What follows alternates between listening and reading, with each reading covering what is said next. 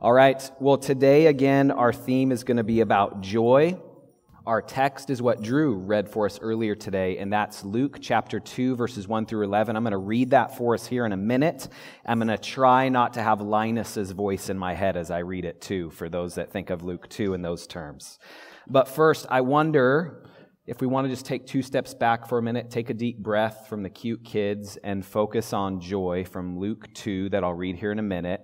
When I say the word joy, or when you know this is the third week of Advent, you hear joy, what comes to mind?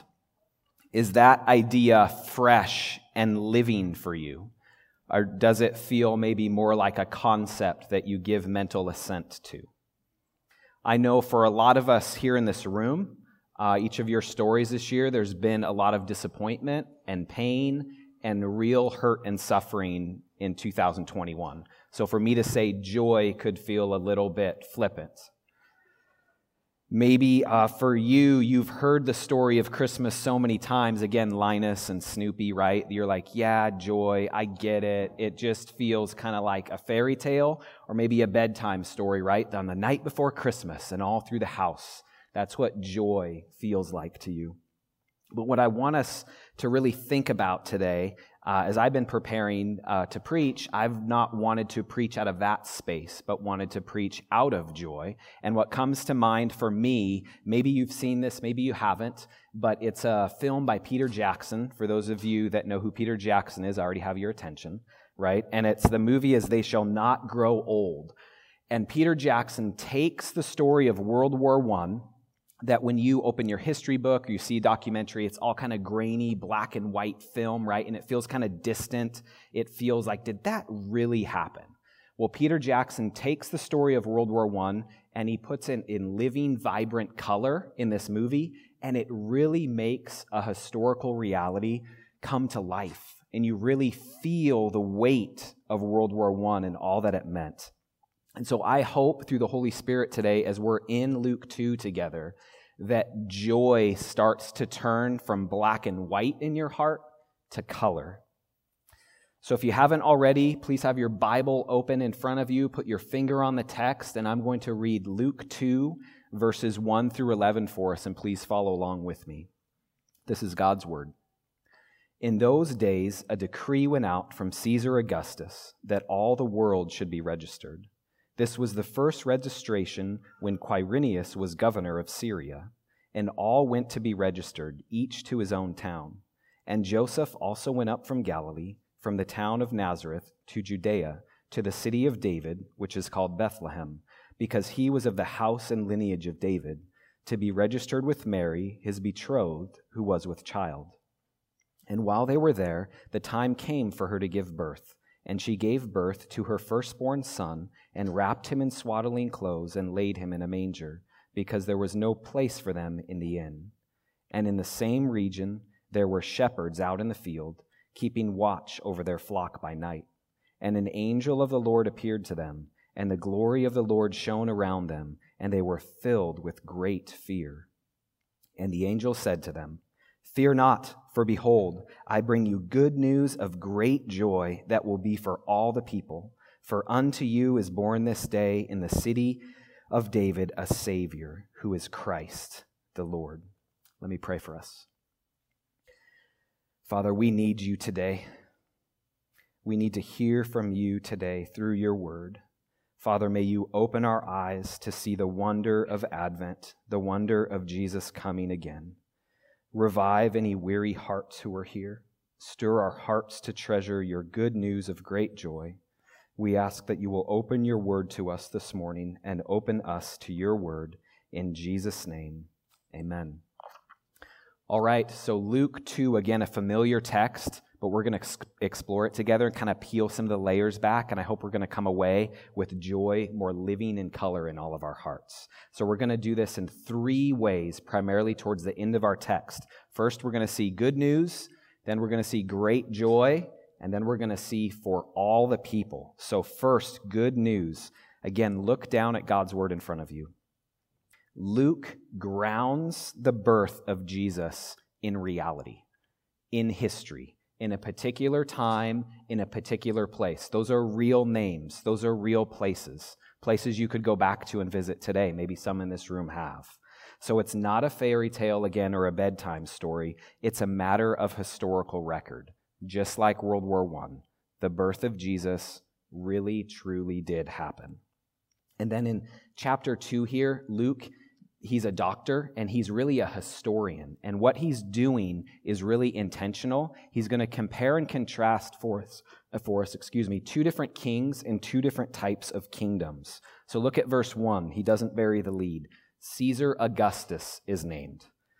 Most of us in this room are probably familiar with who this was, right?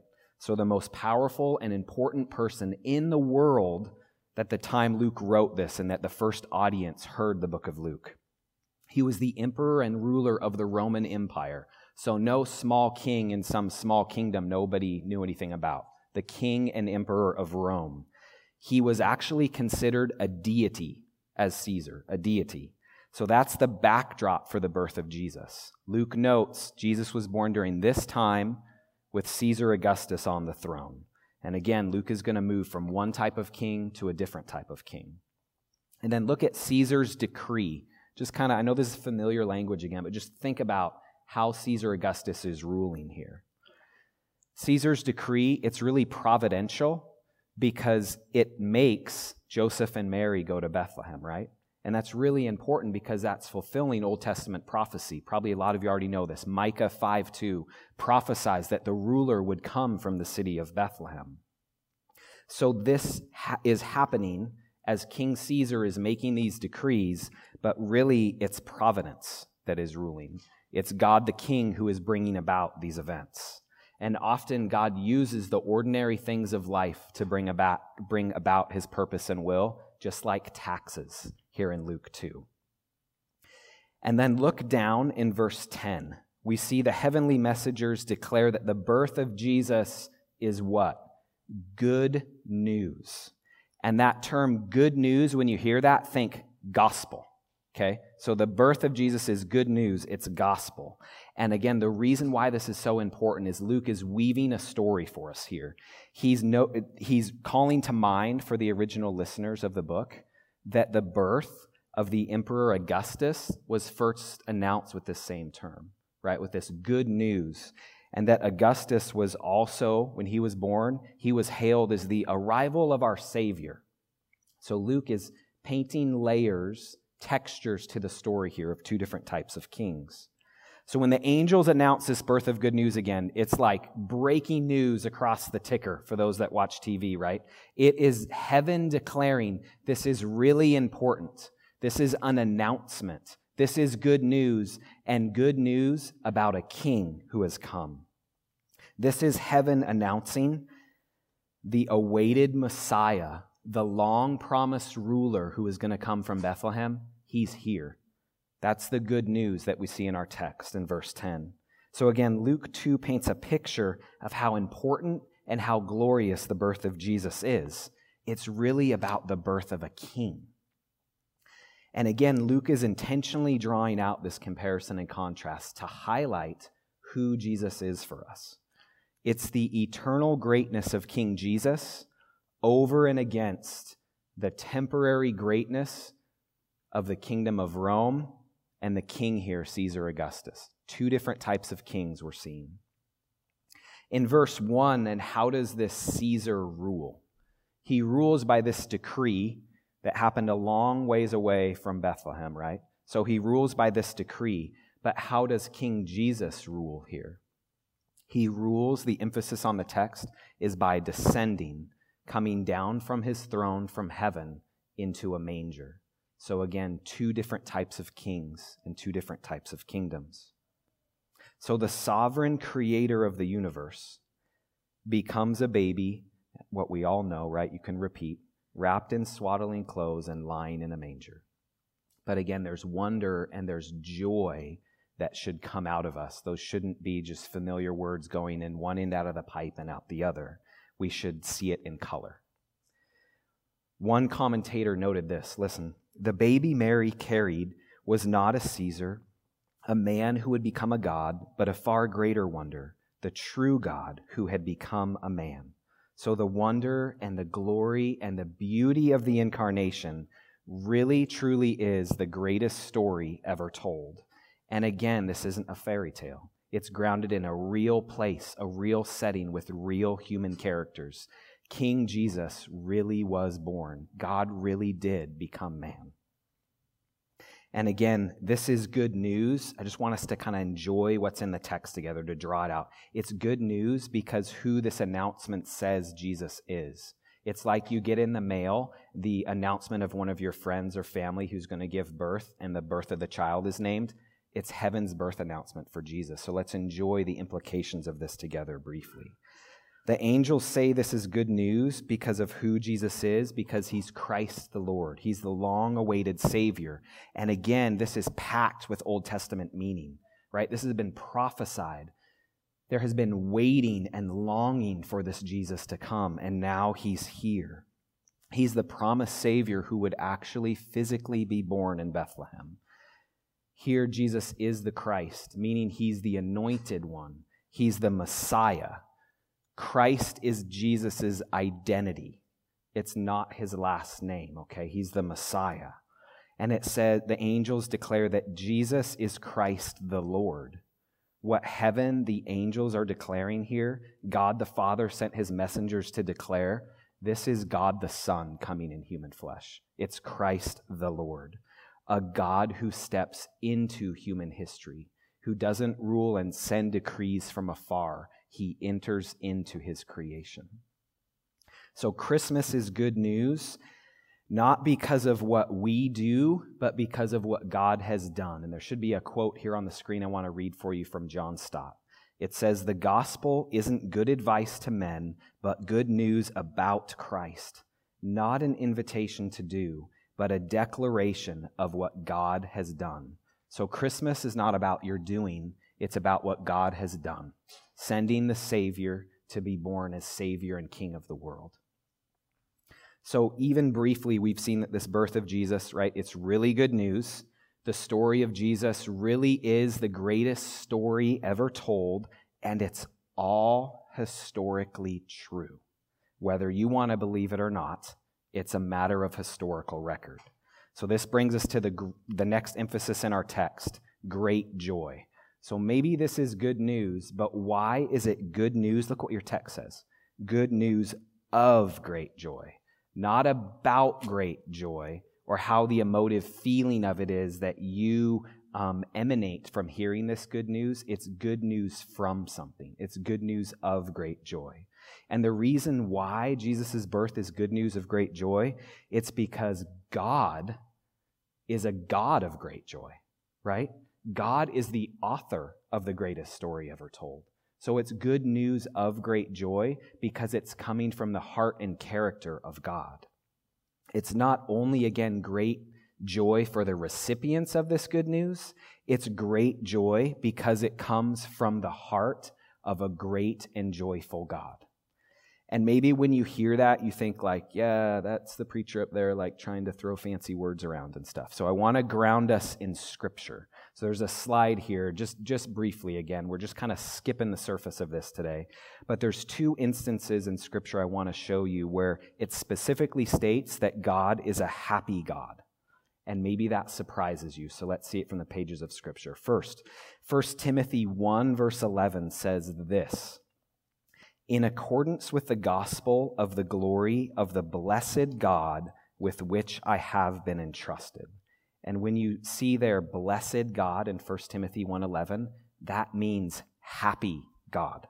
So Jesus' birth is really the gospel of the glory of the happy God. So this is great joy because the author is a happy God. Later on in 1 Timothy, again, same book of the Bible, chapter 6, verse 15, says this. It says, "He who is the blessed," meaning happy, "and only sovereign, the King of kings and the Lord of lords." So in 1 Timothy 6:15, Jesus is described as the blessed, the happy, and only sovereign King of kings and Lord of lords. So Jesus is a happy king. Are we starting to kind of see the color of the story, right? It moves from black and white to color. The joy of the incarnation is a God-centered kind of joy. It's coming from the very character of the creator of the universe, the author of the greatest story ever told. So that can be all well and good. This third week of Advent, we're talking about joy. See, like a lot of nodding of heads. But if you ponder the wonder of Christmas, the joy of Advent, if there's such a joyful and glorious story, stories rise and fall on conflict, right? And then resolution. So if this is the greatest story ever told, the incarnation, there must be a great problem that needs to be solved by the incarnation. So I want us to press into this just a little bit more. One of my favorite old guy authors is Blaise Pascal. He was a mathematician and a theologian, and when reflecting on the incarnation, Blaise Pascal wrote this: "The incarnation shows man the greatness of his wretchedness through the greatness of the remedy required." Think about that. Ponder that. The greatness of the remedy, the incarnation, shows us the greatness of our problem, the greatness of our wretchedness. So when Pascal wrote the greatness of our wretchedness, what is he saying in biblical terms? And really what he's saying in one word, the problem is sin. And maybe I'm not supposed to talk about sin on the third week of Advent, right? You came here to hear kids sing and talk about joy and eat Christmas cookies.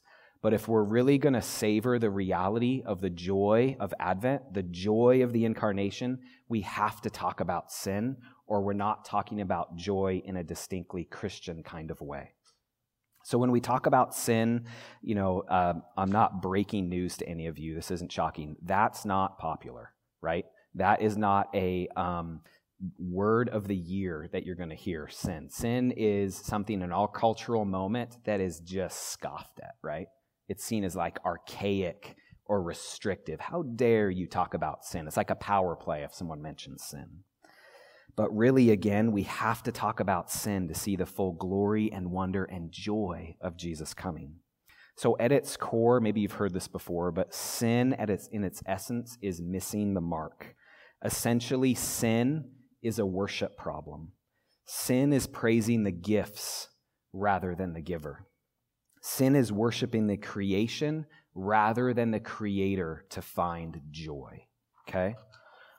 C.S. Lewis wrote this about joy and how it's the story of human history about our greatest problem. C.S. Lewis says, "All that we call human history, money, poverty, ambition, war, prostitution, classes, empires, slavery, is the long, terrible story of man trying to find something other than God which will make him happy." Right? So we're starting to kind of see what the problem is here. Looking for happiness in all the wrong places. So functionally, sin is finding our identity, our security, our significance, and our happiness in someone or something other than God. And we're joy-seeking creatures, right? We sin by missing the mark of God's standard.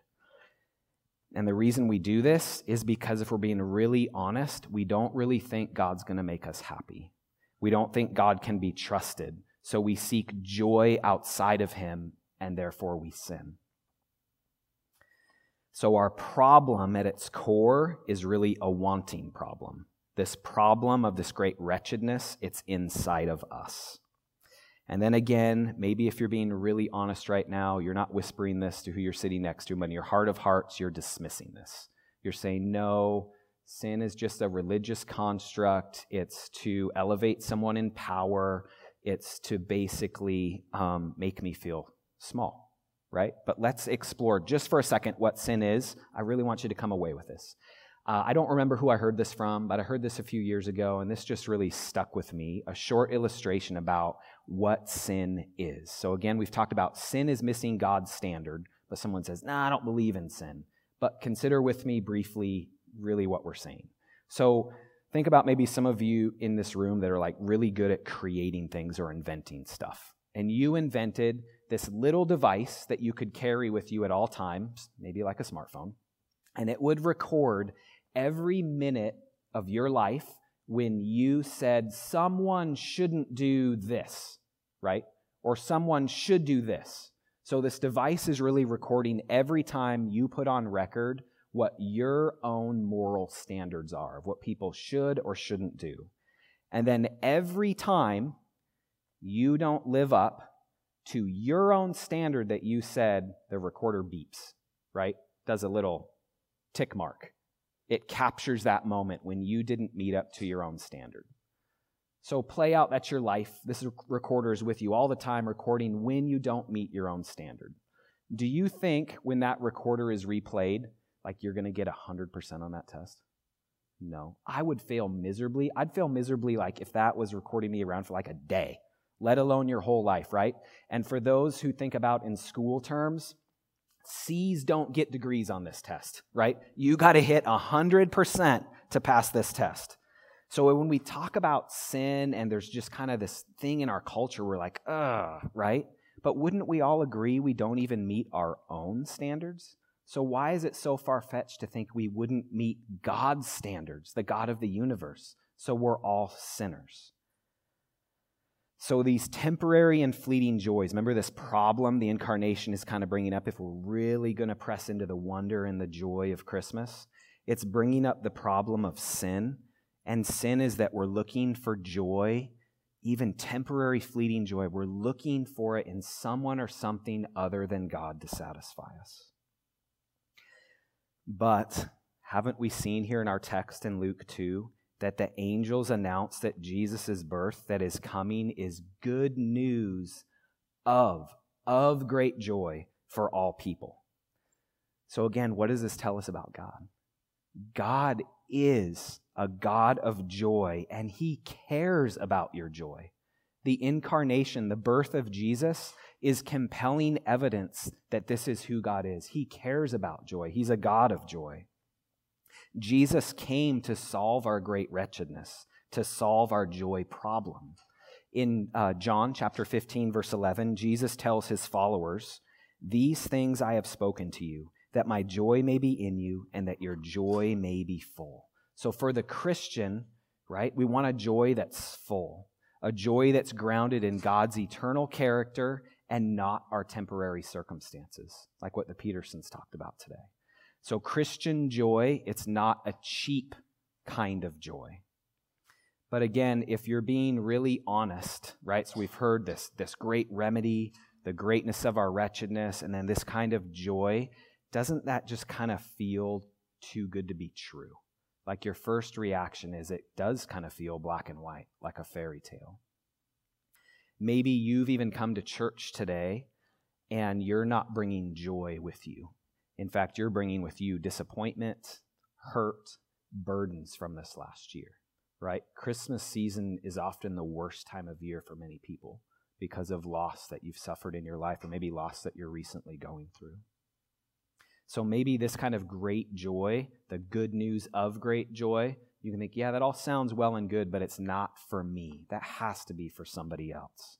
But I want us to kind of wrap our time here in Luke chapter 2 by our third point, for all the people, right? This good news of great joy is for all the people. And the reason why it's for all the people, just kind of press into Luke 2 again. There's hints, there's Easter eggs for movie buffs. There's pointers about why Jesus came, why this is good news of great joy for all people. Look at verses 8 and 9. And again, we all know this. The kids who sang up here today probably know this, right? Who was the first announcement of Jesus' coming given to?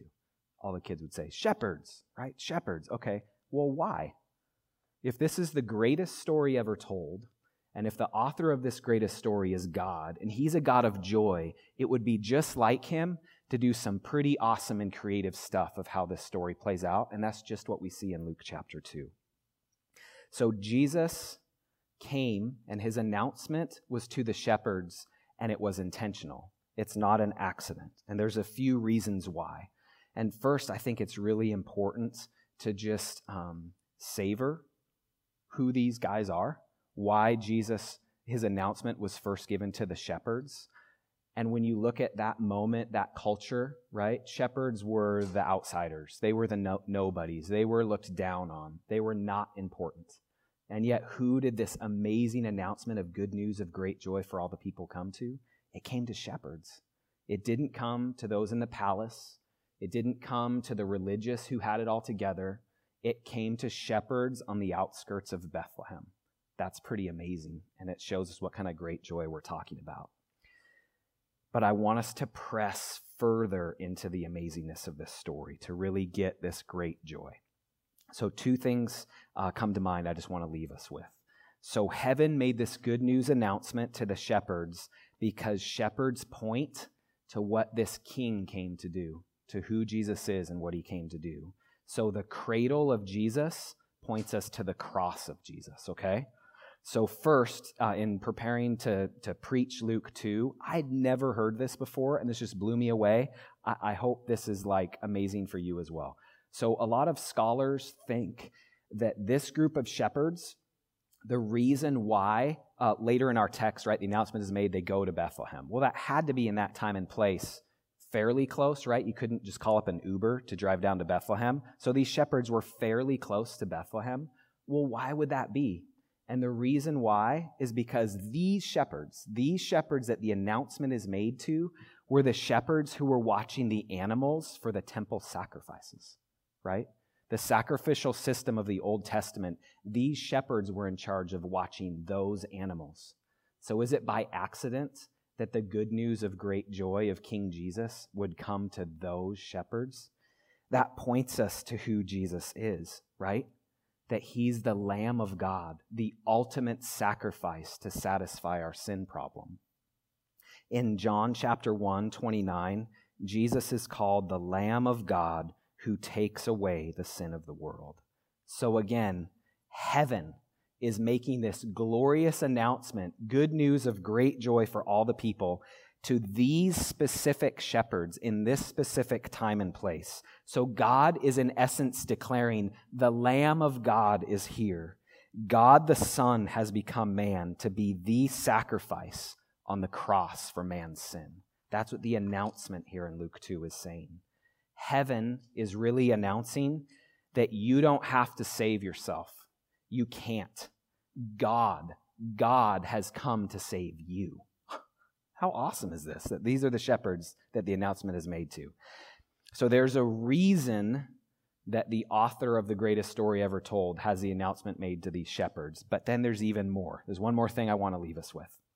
So this good news of great joy for all the people, it's announced to these shepherds because it foreshadows Jesus being the true and better shepherd, the ultimate shepherd, the kind of good shepherd who loves his sheep so much that he would die for them.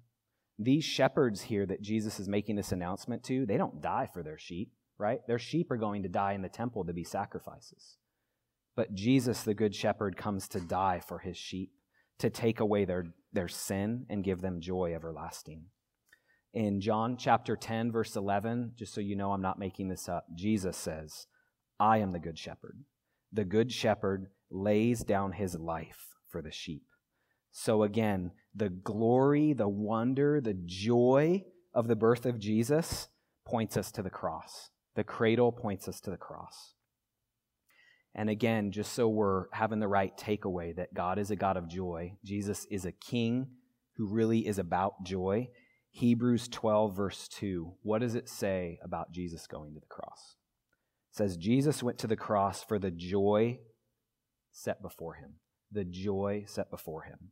The cradle and the cross are of great joy. Good news of great joy. So without Jesus, we would be just like these shepherds, wouldn't we? Look in the text. It says they had great fear when they first heard this announcement. Only in Jesus, though, will our longings for joy be truly and eternally satisfied, where that great joy flips into color, right? Because Jesus is our joyful King. And I just want to say, if you're not a Christian and you're here today or in the sound of my voice and you're hearing this, I'm really glad that you're here. And I would really encourage you to consider what you've heard today about who Jesus is and that he really is this kind of good King who really cares about your joy.